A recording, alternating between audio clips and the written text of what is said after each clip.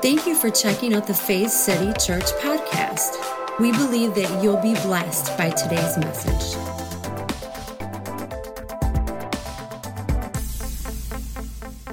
So we started a new series just a couple weeks ago called Outfitted by Jesus. Say that with me, Outfitted by Jesus. And so we're looking at all these different facets, for instance, love, grace, restoration, goodness. The list goes on and on and on. And, I jokingly said we could have a 52-week series on this, but we're not gonna. We're just gonna do a few weeks. But the cool thing about this is we're discovering this life that we have in Christ. Jesus said in Luke chapter 24 and verse 29 that God is sending us a gift called the Holy Spirit. So this gift called the Holy Spirit. And he says, I will clothe you, say clothe you with power from on high. Now, the reason that some of these versions say clothed and not endued is because the Greek word for endued actually means to clothe, to sink into clothing, to put on. But what's really cool about this word power, in the Greek, it means this: ability, strength, and virtue. Ability, strength, and virtue. So it's like Jesus is saying, I have this gift for you called the Holy Spirit, and you will be clothed with power. Clothed with what? Ability, strength, and virtue to do what? Anything that's necessary to live out resurrected life. It's not by accident that we began this series on Resurrection Sunday. And I say this quite often, but Resurrection Sunday or resurrection, the idea of this should not be something we celebrate just one time, one day a year. This is like an everyday thing. We wake up and realize, I have new life. I'm a new creation. I get to operate in newness of life. But that's the thing is many of us haven't awakened to every facet of that. I haven't. Have you? And so it's this journey, this lifetime journey of discovering this newness that we have, this life that we have in Christ. And so again, we are clothed with the ability, strength, and virtue necessary to live resurrected life, outfitted by Jesus. So today, I want to talk specifically about the fact that we're outfitted for healing. Say that with me, outfitted for healing. Now, if you're new here, I do this a lot. I say repeat after me. You don't have to. Don't feel peer pressure. But I do find that sometimes when you repeat something, when you say something, when you take notes, when you put something down, it helps you to remember. You remember more. Remember in school they would say, take your notes. I'm like, I don't think so. And that's why I didn't pass every test. But that's the reason is because you remember more. Now, just a side note, if you have the YouVersion Bible app on your phone or smart device, you open that up. If you go down to the More tab, on that next page you select Events. On that events page, when it opens up, you should see right at the top, it's like GPS location. You should see Faith City, Michigan campus. We put all the notes right there for you. Not only that, you can also add your own notes, and then you can save it for further reference because you know it's going to be good. I mean, Pastor Andy's up here. It's going to be good, right? Amen. It's such a privilege, you guys, to share God's word with you. So today, outfitted for healing. Now, something that I want to say right up front, and I really want you to understand my heart, is that I truly believe that as human beings, we are in such a need for healing. We really are. But when I say healing, when I even say the word or, the idea of healing, there's so many different forms that this can take. And I believe that every single person can have a different idea of what this idea of healing really means, depending on, what denomination you grew up in, depending on what denomination maybe you've had an affiliation with. We all have these different ideas of healing. Now, on one side, it's something that's just downplayed. It's something that happened, 2,000 years ago. Jesus did it, the apostles did it, but it's passed away. That's one way of thinking. The other side of the flip side, I'm going to extremes here, is that the only healing available is physical, right? So it's the woo-woo, it's the wow-wow, a blind eye see, the lame walk, those types of things. Now, all important. I believe in the gifts. I believe they still operate today. I believe in miracles, right? But sometimes we get so wrapped up in either the passing away and it doesn't happen anymore, or the woo-woo, someone got healed from blindness, that we forget that Jesus is actually wanting to bring healing to every facet of our life. Spirit, soul, and body. Do you hear me this morning? And so as we go through this, those of you who believe that certain things have passed away, don't turn off on me, because you're going to hear, I believe, some stuff today that you can take away, some good, as Pete would say, a golden nugget, something that you can take away with today. And then the other side, if you're like, it's all about physical healing, that's beautiful, because that's included. Say amen.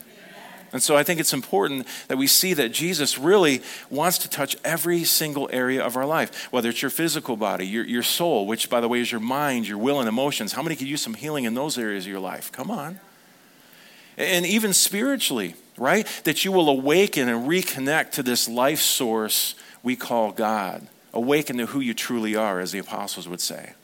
And so this is really important to see. And so as we go through this today, I'm really praying, I've been praying this morning about this, that we would open our heart in such a way that as we begin to see maybe a need for healing in any area of our life, because all of us have areas we need this, that you'll decide, I'm going to put my trust in Jesus. I'm going to have faith and receive the healing virtue that he's already provided. Now this is something, as we go through this morning, we're going to see is that Jesus was in the business of healing and restoration.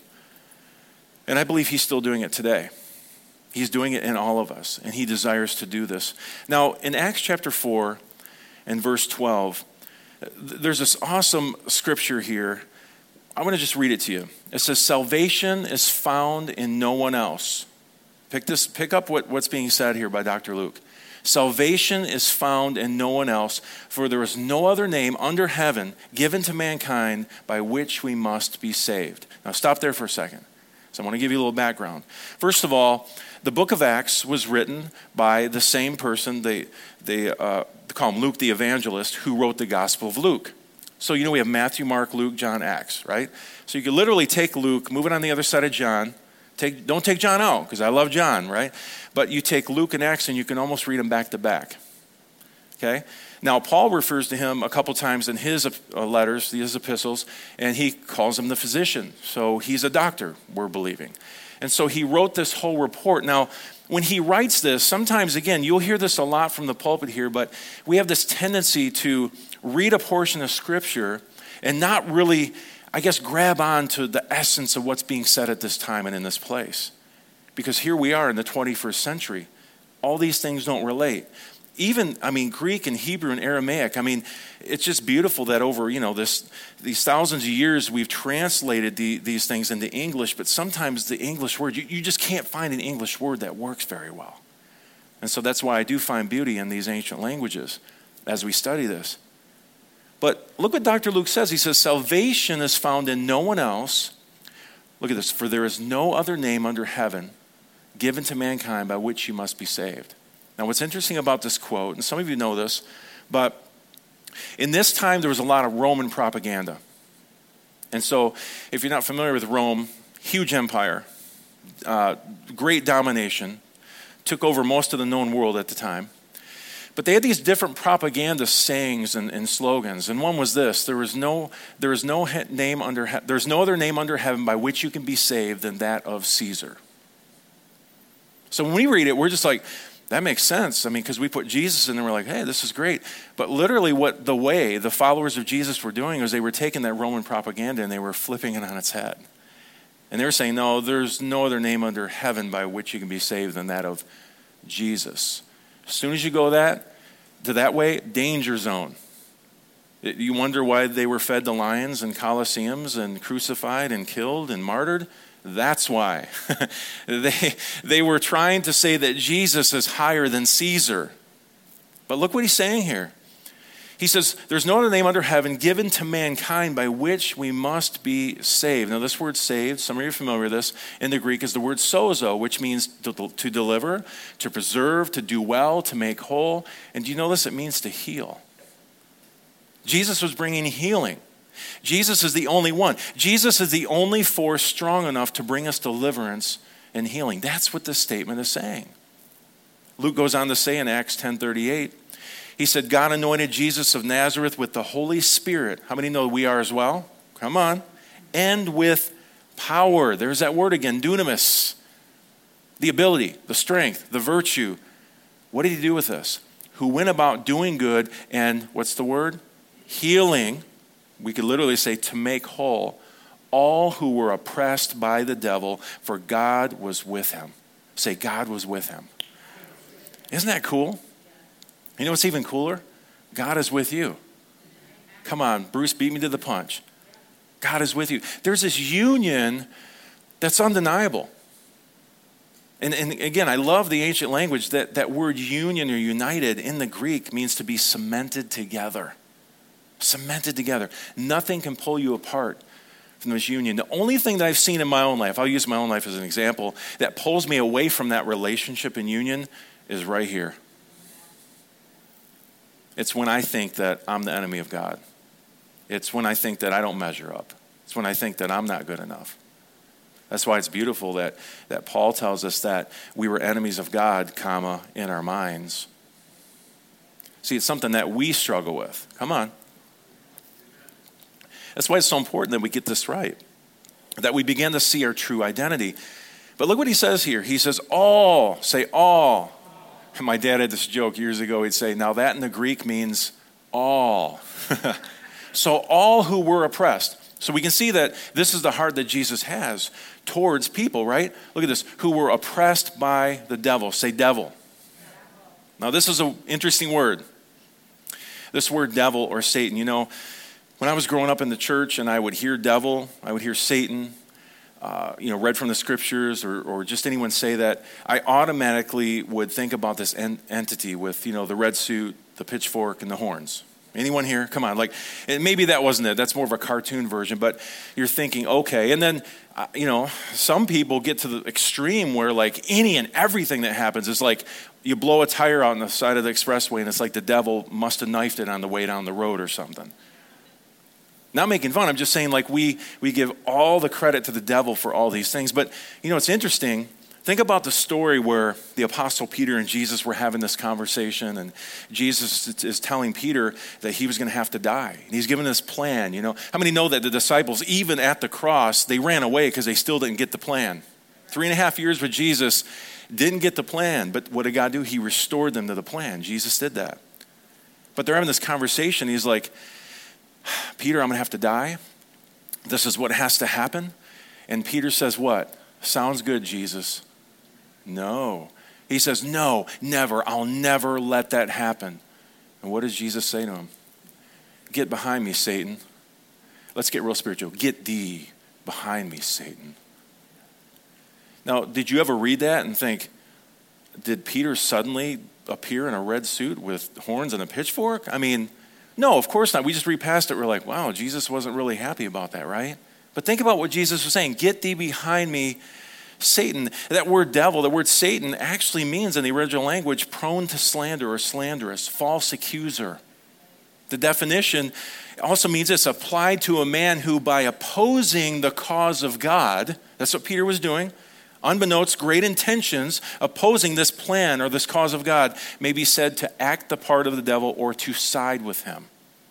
Now, the reason I want you to see that is because I don't believe that the devil is running around and he's behind every single bad thing that happens. Sometimes the devil is you and sometimes the devil is me. The devil's in the details. What is your way of living? Are you living according to the kingdom of heaven or according to the kingdoms of this world? Are you propagating this idea of grace and love and peace, or are you going the other way and it's violence and vengeance and revenge? Because even as believers in Jesus, following Jesus on this journey, there's times where we actually act like the devil. Doesn't mean we are. And so I want us to see in these situations that when this oppression came, the way that Jesus responded to anything, this is the main point, the way that Jesus responded to anything that was against the kingdom way, he said, nope, wrong, we're going to heal that. And to me, that goes further than just the physical healing. This is every facet of your life. You could be sitting here this morning thinking, other than, my knee cracks a little bit or something, I'm doing pretty good. Yeah, but how are you doing emotionally? How is your will? Has your will become the will of God? Same will in union? He has a will for your life. But sometimes our will is a little bit warped based on, indoctrination, what we've heard, what we've grown up with. And so It's Jesus saying, I want to heal every single facet of your life. And here's the thing. There's no situation that's too hard. There's no human problem that's incapable of being cured with Jesus involved. And so that's why in my own life, it's a daily walk. It's a daily journey where I have to sometimes awaken to the truth that Jesus wants to heal every area of my life. Sometimes I don't see it. I get so caught up in what's going on around me. I get caught up in maybe the doctor's report, the unexpected bill, the physical thing in my body, that I forget, wait, Jesus took care of this for me. And it takes a step of faith to say, okay, I trust you. I trust your story about this. Is this making sense this morning? And here's the thing. As far as Jesus continuing to be a God who wants to heal, Jesus is the same today. The writer of Hebrews says that Jesus Christ is the same yesterday, today, and forever. That's a pretty cool quote, right? That's a pretty cool promise. He's the same yesterday, today, and forever. And here's the thing. You and I are outfitted with the same healing power, not just for ourselves, but to help people in his name. One thing you'll hear quite often from the pulpit at Faith City is that, a gift is meant to be given, right? And so God gives us gifts freely, because that's kind of the whole idea of a gift. It's freely given. You don't earn it. And so he gives these gifts. But the first thing we have to do is when someone extends their hand with a gift in it, what do we have to do? Receive it. You know how much fulfillment that brings me on Christmas or on one of my kids' or grandkids' birthdays to offer them a gift and they receive it? And when they're young, when we're older, like, oh, you didn't have to do that, right? I'm just as guilty. My mother-in-law tells me, you didn't have to. She goes, I know I didn't have to. I want to, Andrew. I'm like, yes, ma'am. Sometimes learning how to receive is really hard. Because, we don't want to put that person out. Well, listen, they're offering because they want to do it. So give them the gratification of receiving the gift that they're given. But sometimes I think maybe in our minds, we don't believe that we're worthy of that gift. And so then we don't receive it. I say this often, but if you've never heard this, I want you to hear it today. There's many times in the scriptures where Jesus is approached by someone or he comes to someone who has a physical ailment and needs healing. And when they say, Master, have mercy on me, which we'll see today, or they say, I need healing from my blind eyes, I'm lame, I want to walk again, the first thing Jesus says is, your sins are forgiven you, which often would make me go, okay, Jesus, you're not. It's like answering the question with the wrong answer. Will you heal me? Your sins are forgiven you. Okay, come back to earth, Jesus. Right. But the point is, when Jesus says that, it wipes the slate clean. So you ever thought about it? When someone forgives you and releases you, lets you off the hook, what happens? You feel this sense of like, do that with me this morning. You need to do that more often in your life. One more time. It's a sense of release. And I believe Jesus wanted to wipe the slate clean. Why? Because when the slate's wiped clean, it's easier for us to receive the gift that's being given. And so we need to see that not only does love heal, not only does love, bring that healing power, it forgives as well. Amen? But look at this in the Passion Bible. This is John 14:12. Jesus says this. He says, I tell you this timeless truth. The person who follows me in faith, believing in me, will do the same mighty miracles or the works that I do, even greater miracles than these, because I go to be with my Father. Now, there's a lot of times, obviously Jesus here was speaking to his apostles directly, right?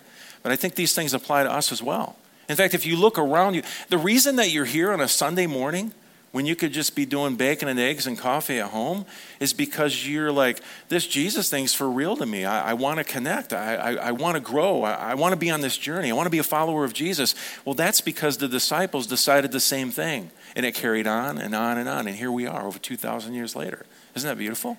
If they would have just quit, we wouldn't be here.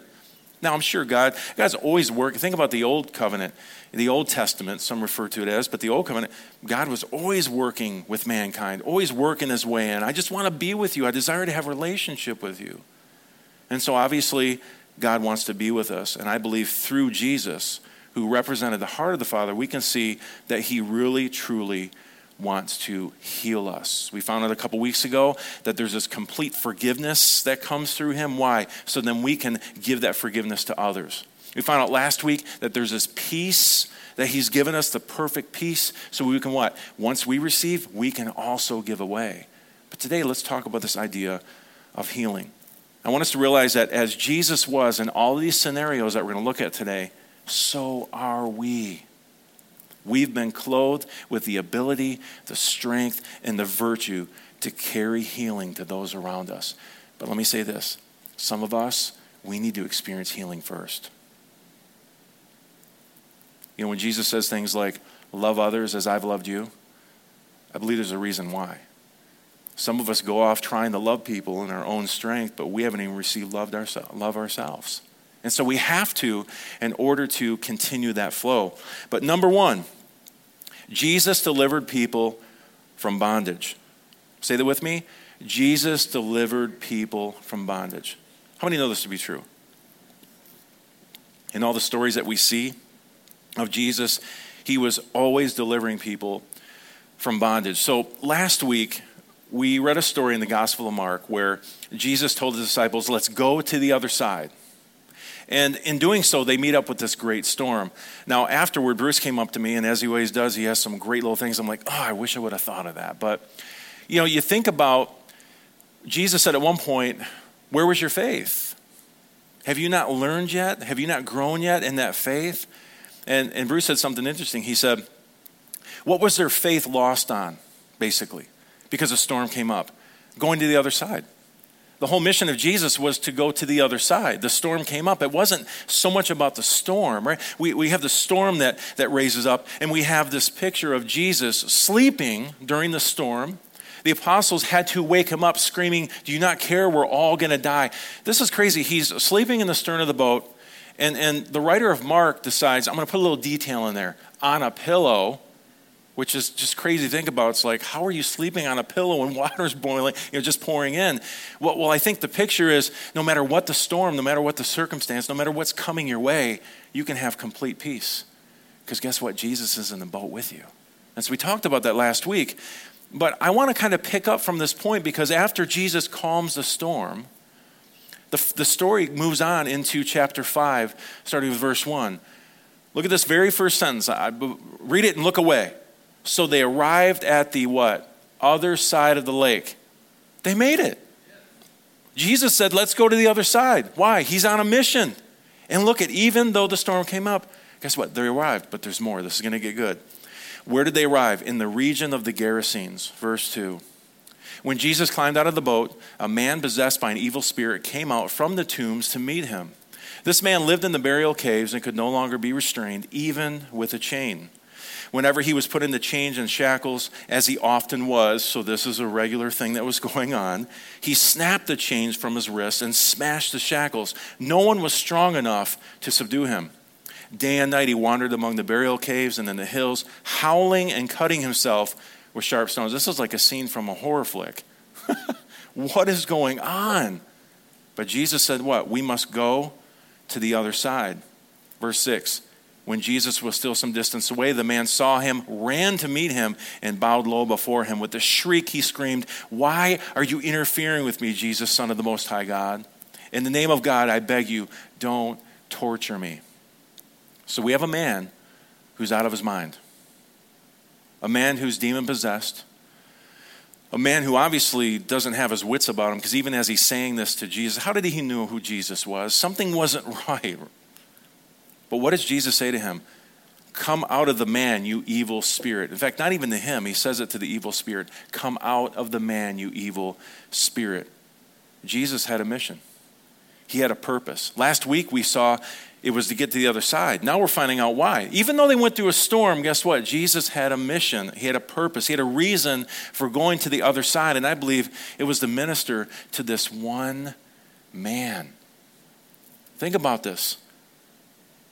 Through a storm, to get to the other side, to minister to just one man. Let me tell you something. If you ever think that God doesn't care about you because it's just you, think again. Jesus cares about you, just like he did this man. But there's so many things that just, even in my heart, just explode on reading this. He went to this region of the Gerasenes. He meets this demon-possessed man. He went to the, say with me again, the other side. You know, we all, I would say, have those other sides in our life, don't we? We have the other side. We have those people we demonize. They're not part of our group. They don't believe the way we believe. They don't think the way we think. And so it's this us and them mentality, which, by the way, there's no room for in the kingdom.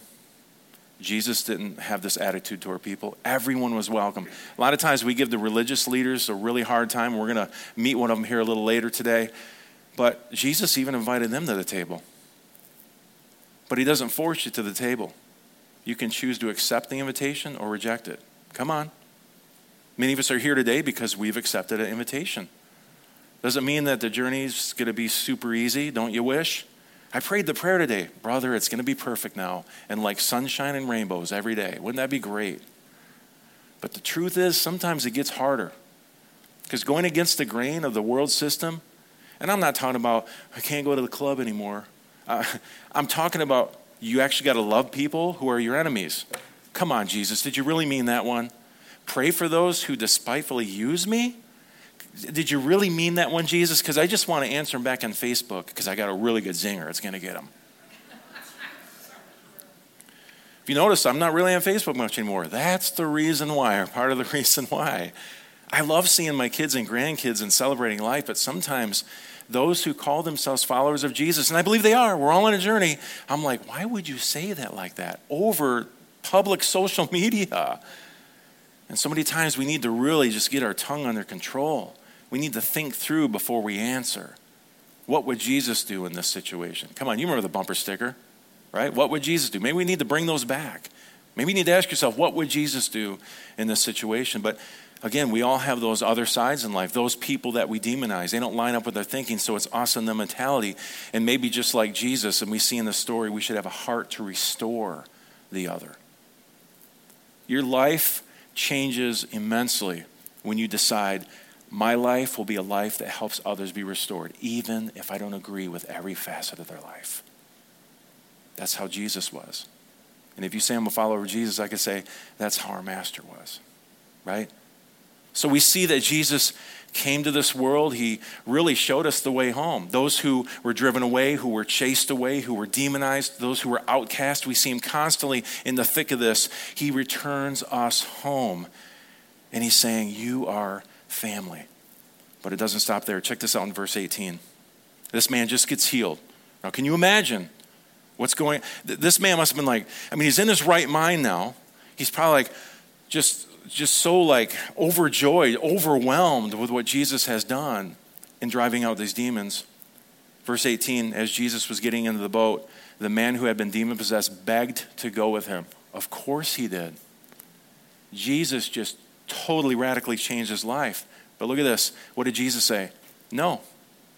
Go home to your family and tell everything the Lord has done for you and how merciful he has been. Look what the man does. So the man started off to visit the 10 towns. Say 10 towns. This dude was on fire. 10 towns in this region, proclaiming the great things Jesus had done for him, and everyone was amazed at what he had told them. This is a great example of someone who Jesus radically healed them, but it didn't just change them physically. It even changed them in their mind. And what did they do? They went and shared it with everyone. What a beautiful example of what healing really represents. Healing isn't just for you. You get to pass it on. You get to pay it forward, right? We've all heard that term. But you get to pass this on. I just think that's beautiful. So think about this. Jesus goes through a storm. We could actually say, it was like Jesus was saying, come hell or high water, I will get to you to deliver you from bondage.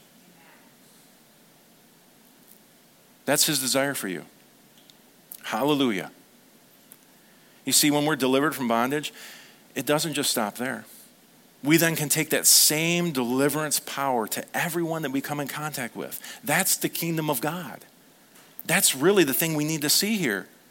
And we can know this, because Jesus delivers from bondage, we then can help others to be delivered from bondage in his name. Isn't that awesome? Number two, say number two. Jesus delivered people who were sick and diseased and who had been rejected by others. Now, we often see this physical healing thing all through the scripture. And it's beautiful. In fact, I believe it still happens today.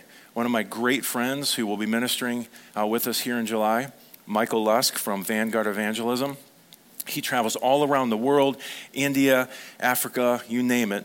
I don't know if it's 20 plus countries now he's been in, but he sees blind eyes open, wheelchairs left at these crusades, open air crusades, people completely open. I believe Jesus is in the miracle business. But see, it's not just physical. It's also emotional. Jesus delivered people who were sick and diseased and who had been rejected by others. I want to look here in the Gospel of Luke, and let's look at chapter 17, start with verse 11. A lot of cool things here Jesus is doing, but I love this story. It says, it happened that as he made his way toward Jerusalem, he crossed over the border between Samaria and Galilee. As he entered the village, 10 men, all lepers, met him. They kept their distance, but raised their voices, calling out, Jesus, Master, have mercy on us. Now, something we need to understand here is that this whole leprosy thing was a big deal. If you were a leper, the reason they traveled in packs is because that's the only friends you got. It was against the law of the time, the law of Moses, the law of the temple, the law of Judaism, for lepers to be anywhere near the clean people. In fact, they were considered unclean. Wouldn't that be a great way to go on life? And so they would band together. That's all they had. But it says here that together they raised their voices. I just wonder if you knew a leper because of how he sounded in his voice, because they had to always raise their voice from afar. They couldn't be near. They would often raise together so people would hear them. What did they do? They said, Jesus, Master, have mercy on us. Look at this, taking a good look at them. He said, this always cracks me up. Go show yourselves to the priests. Okay, here we go again, Jesus. Like, I just want to be healed. Have mercy. He's like, cool, go show yourself to the priest. Now, what we have to understand is that a priest at this time was more than just a religious leader. A priest was kind of like even a family doctor. He would usually have to inspect people to make sure that they were either clean or unclean. And so if you would go to a priest and he'd be inspecting because maybe a sore came out or something was happening, if he said, this is a big verdict, if he said, you have leprosy, you are now declared unclean, you had to immediately, from that point, go outside the city. Immediately. So I want us to see that it's interesting that Jesus says, I want you to go show yourself to the priests. We don't know if this has been several months. We don't know if it's been several years that any of these 10 have been dealing with leprosy, but they knew that they couldn't go to the priest. If you mingled with anybody as an unclean person, the law said you're going to die. They could literally take you outside of the town and stone you to death with rocks. Not in a good way, with rocks. Boulders dropped on your head. Not a very good way to go out. And so to me, if I was a leper and I knew the ramifications of even mingling, going into town, being with people, and Jesus said, go show yourself to the priest, I'd be like, whoa, Jesus, wait, you must have forgot the law, Rabbi. Do I need to refresh you? But look what they did. They went. Say they went. Okay, this is a big step of faith. And while still on their way, became clean, which has so much more depth to it now that we know that they were actually labeled unclean. Now they were made or became clean. One of them, when he realized that he was healed, turned around, came back, shouting his gratitude, glorifying God. Look at this. He kneeled at Jesus' feet, so grateful. Come on, wouldn't you be grateful? He couldn't thank him enough. And I don't know why the writer decided. I don't know why Dr. Luke decided to put this in there. He goes, oh yeah, and by the way, he was a Samaritan. Well, we know that Jews and Gentiles didn't get along, but Jews and Samaritans definitely didn't get along. There was some serious racism going on. They called them filthy dogs. And so the only one that came back, it makes me think about a Samaritan. Okay, so were the other 9 Jews? But the one who came back, who was most thankful was the Samaritan. It's kind of interesting. But one major thing that shows me is that Jesus doesn't pick sides. He doesn't pick and choose who receives healing or goodness. Jew, Gentile, Samaritan, I don't care. You can all receive the goodness. Isn't that awesome? I think we can learn a lesson from this. Amen? But sometimes we read the story too quickly, I think. Let's slow it down. Let's picture this together, okay? And some of this morning, it might be a little heavy, but I want us to think about this time. We start with 10 men who have the worst disease of their day. The physical ramifications are absolutely horrendous. Leprosy, what it does is it attacks the body. It leaves sores. You have missing fingers, missing toes, damaged limbs. There's a loss of sensation in the nerve endings, which of course leads to more damage and more body parts. And do you know that this disease can take up to 30 years to run its course? 30 years of pain, of your body decaying, parts falling off. It's just crazy to think about. Now, I think for us, we have nearly an impossible task in trying to fathom what it was like 2,000 years ago, when medical treatment, as we know it today, was almost non-existent. Think about this. Not only was it the grotesque damage or the attack to our sight as outsiders looking in, it was also the smell. Come on. That's just, we're not going to get too deep into this, but that's not very good, right? But what about this? The emotional pain of a leper. Sometimes I wonder if that far outweighed the physical pain. This is a person who was told they were unclean. They were completely cut off and removed from family, from community, from society. There was no contact whatsoever with the children or grandchildren. If you were found to be unclean as a man or a woman, you didn't get to go back home and say bye. You didn't even get to give your spouse a kiss goodbye. It was like, nope, outcast from here to the day you die. Could be 10 years, could be 20, could be 30, we don't know. So imagine the emotional pain, the emotional scars that they would have in their life, immediately removed from that. But in order for this miracle to happen, these men had to start walking in faith before their circumstances had changed one tiny bit. Can you imagine you're walking, you're like, yeah, there's Henry next to you. He's on some broken down crutch because maybe his foot's missing or something, right? There's Lucy over there. We don't know what's going on with her, but maybe she's got a limb missing. And so they have to begin this trek to this priest who's already declared them unclean. But listen to this. It took faith to say, okay, Jesus, I trust your word about me. Huge step. And I think this is every one of us in this life. It really takes faith to believe God's story about us, doesn't it? When others are telling you that you're rotten, filthy, you're unworthy, and the Father's saying, no, you're worthy, I love you, come back to me, have a relationship with me, whose story will we trust? And many times it's not just the physical that we need healing for. Emotionally, we need to come out of this idea that we're not good enough. Because God has declared you good enough. He's declared you perfect, acceptable, pleasing, holy. But if we don't see it, we won't walk in it. And I believe that's why his throne of grace is completely open for us. Completely open. Approach me anytime. You're my children. And it makes a big difference how we think, right? We're transformed by the renewing of our minds. But many times, I think we struggle with this because we maybe aren't reflecting that new life yet. Well, guess what? Either am I in every facet of my life. This is a journey. This is called growth. It's called maturity. We have to mature in these things. But Jesus made a promise to never leave us or never forsake us. So know that he's with you. He's on the journey. He's in the boat, even in the midst of the storms, even in the midst of your stinking thinking. He's still there saying, let me convince you of who you truly are. And as he does, your life begins to change. How many have experienced this? But just because we don't see it doesn't mean it's not true.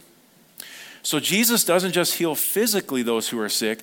He even takes it a step further, restoring those who have been rejected.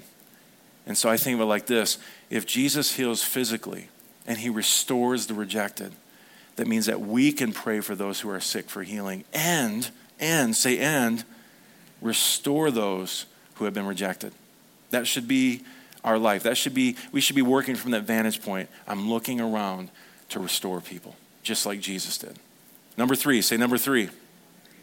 Jesus brought healing to the minds of those who needed repentance. Jesus was constantly changing minds, wasn't he?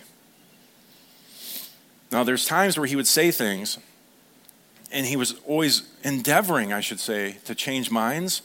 But there were sometimes people like, I don't want my mind changed. Thanks. I'm going to reject you. I'm going to reject this mind change. I'm going to reject this new way of thinking, this loving your enemies, this praying for those who despitefully use you, seeing people as equal on my level. And that was really tough, depending on where you kind of were on that chain, that social, chain of life, where you operated from in life. But Jesus brought healing to the minds of those who needed repentance. I love this story in John chapter 3, starting verse 1.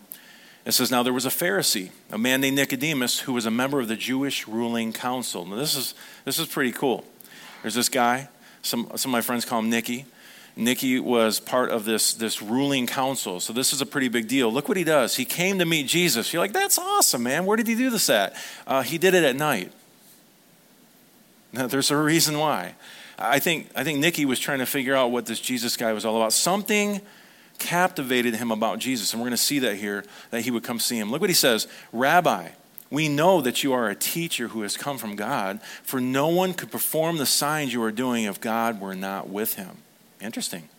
Look at this, verse 3. What was the reply of Jesus? He says, very truly, I tell you, no one can see the kingdom of God unless they are born again. This is a really powerful statement. And I want to take a minute here, and I want to kind of think about what was being said here, because you think about it, this man was just coming to Jesus. He's trying to figure out what Jesus is all about. There's something about him. I know that he's come from God. I'm seeing the miracles. I'm seeing what he's doing. I'm hearing how he's speaking, and there's something about this Jesus that's just captivating me. And then Jesus responds, no one can see the kingdom of God unless they are born again. Now, the way we normally interpret that scripture, which I'm not saying is wrong, is you won't go to heaven if you don't pray a prayer and become born again, right? I mean, we've heard this. But it's interesting if we look at both the original language and we even look at what happened in history at this time, because it doesn't really make sense. I've read this before. I'm like, well, geez, why are you? Here we are again giving a statement to something that wasn't even asked. But this man had just seen that Jesus was doing some things, and he began to recognize and see this. Now, this word born again was not like a new word. To a Jew, when they heard born again, this was pretty normal. For instance, there were many Gentiles who decided they wanted to follow Judaism. They wanted to follow Yahweh, and so they would come to a priest or a rabbi and say, I want to follow this way of Yahweh. And so they would convert to Judaism. And they would say to them, today you have become born again. Born again is actually another word for repentance. I'm changing my mind about things. I'm looking at things a different way. In fact, I'm looking at things in such a different way that now I'm going to turn and go a different way. Does this make sense? So this is making more sense now that Jesus is saying that. In fact, he says this. He says, no one can see, say see. The word in the Greek is actually perceive the kingdom of heaven unless they are born again. Actually, I love this. Francois Dutoit, this is his translation in the Mirror Bible. He says it like this. This might clear some things up.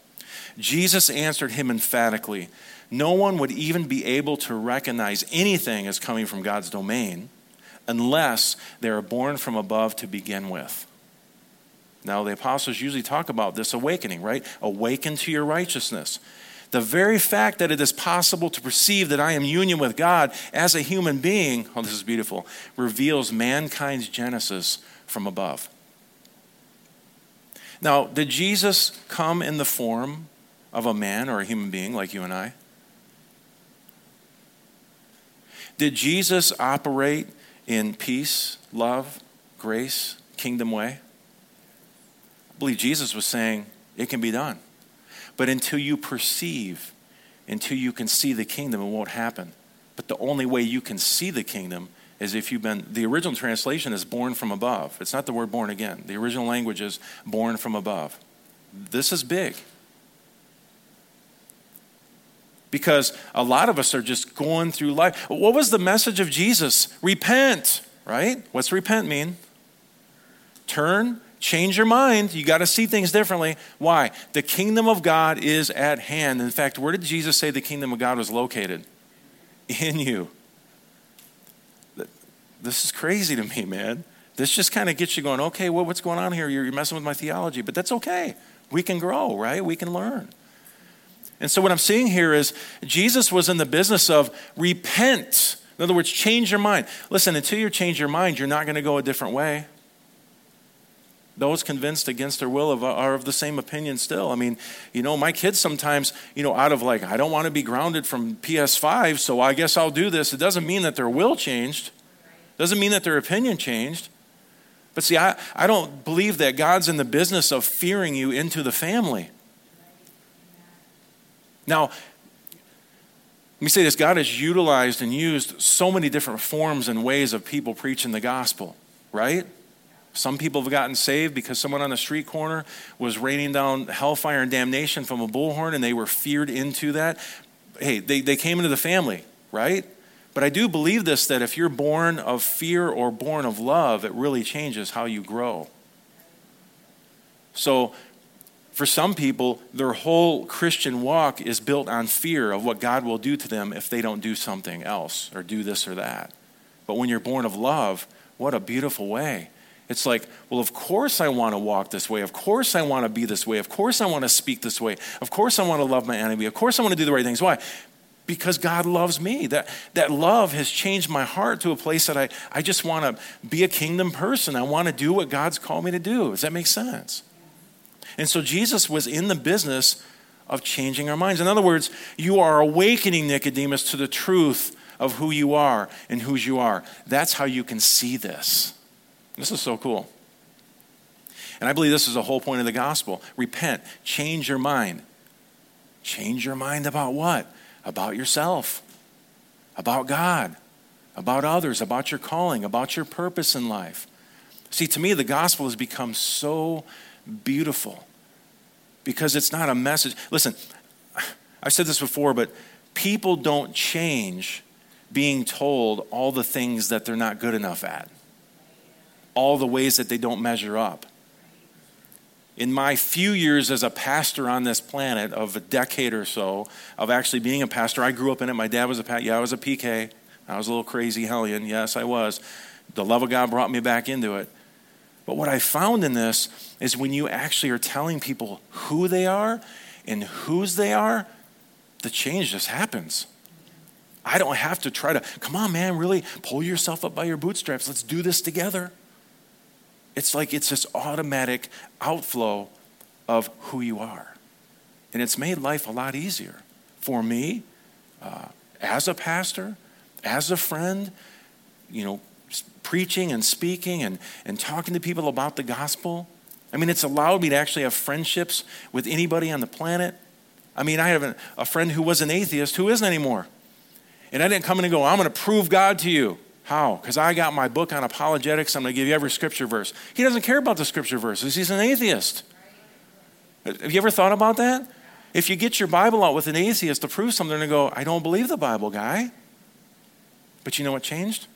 The heart of that person? Love. Relationship. In fact, I think they were first like, why does this guy want to be a friend of mine? Because I think you're a great person. I'd like to get to know you. But through that process of talking, it went from an atheist to an agnostic to maybe there's something to this gospel. Is that what you call that thing? Of course there is. Love is what transforms hearts. So think about this. Nicodemus didn't really go to Jesus for physical healing. He needed some soul healing. And he already began to change because Jesus said, listen, the very fact that you're made in his image and likeness is the reason that you can perceive the kingdom of God that's already here. This is what you're seeing. And that's what's beautiful to me. Listen, to be absent from the body is to be present with the Lord.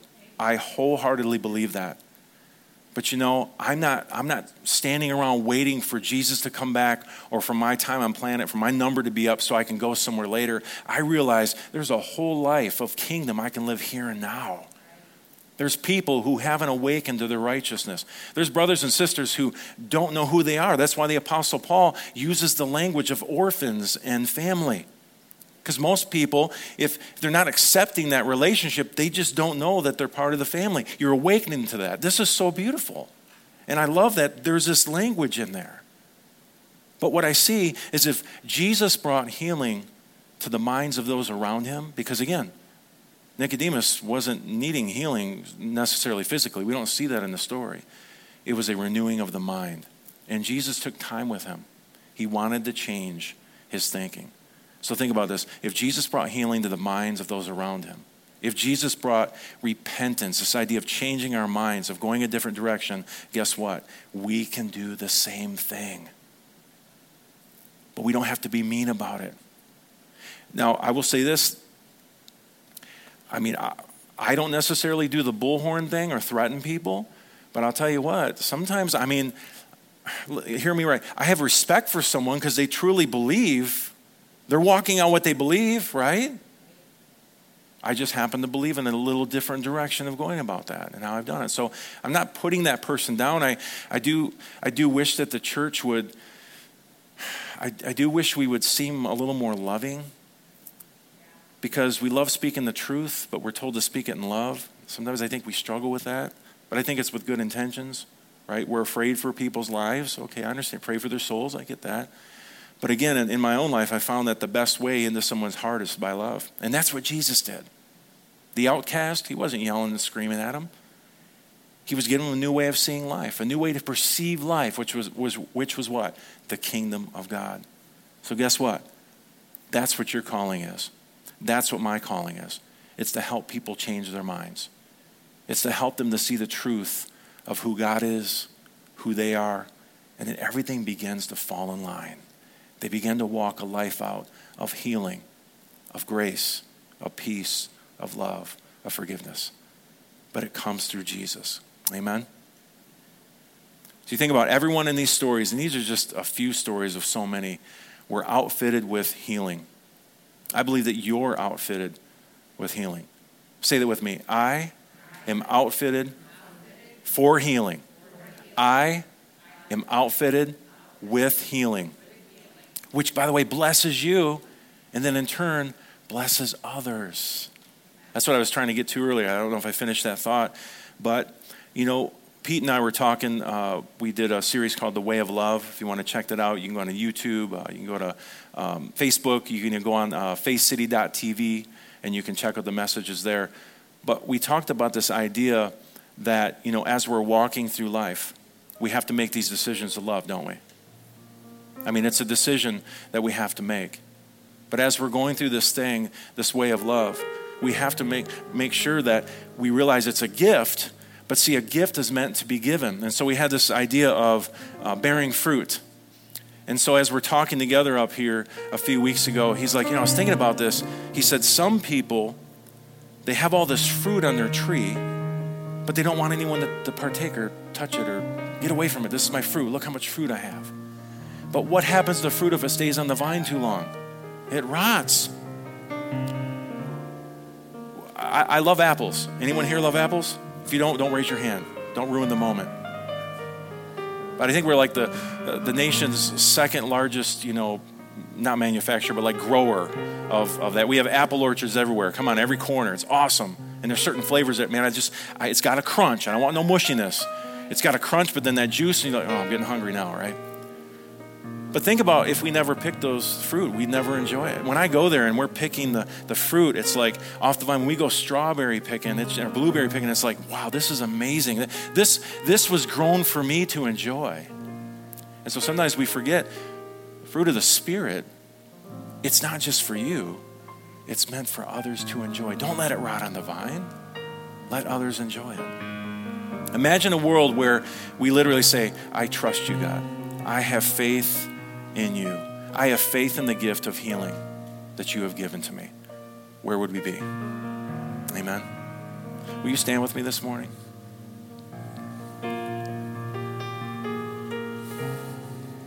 I just want you to close your eyes this morning, not for religious reasons, but just sometimes we need to maybe take our focus off distractions around us or things going on, even in our head. And I want you to think about this. Is there any area in your life, whether it be physical, whether it be emotional, whether it be your will? Maybe you see some areas in your will that just are kind of warped and they're not really lining up with God's will. And you see that. Holy Spirit has revealed that to you. Not to bring you shame, but to bring you healing. Maybe there's areas in your thinking where you know that your thinking's off, but you want healing, you desire healing. Maybe it's even, this is your first time in a service, the first time you've heard about this God, the first time that you've actually contemplated, maybe I need a reconnection in my spirit. Maybe I need to reconnect to my source because I really desire these things like forgiveness and peace and love and joy and healing. Well, guess what? It's for you as well. Everyone's welcome to the table as far as Jesus is concerned. So maybe you thought of those areas. I just want you to repeat after me. Say, Heavenly Father, first of all, I thank you for your grace. I thank you for your love toward me. Holy Spirit, I give you permission. Show me areas of my life where I'm not seeing things correctly, where I need healing. And Jesus, you don't force yourself. So I give you permission. Heal those areas. Show me truth where I'm believing a lie. I call my body healed and whole in Jesus' name. I call my soul healed and whole in Jesus' name. And I thank you for that spiritual connection that we have together. Holy Spirit, help me to become more aware of your presence in my life. In Jesus' name. Everyone said? Amen. Isn't God good? For more information about Faith City Church, please go to faithcity.tv. As always, we pray that you would grow in the knowledge and grace of our Lord and Savior, Jesus Christ.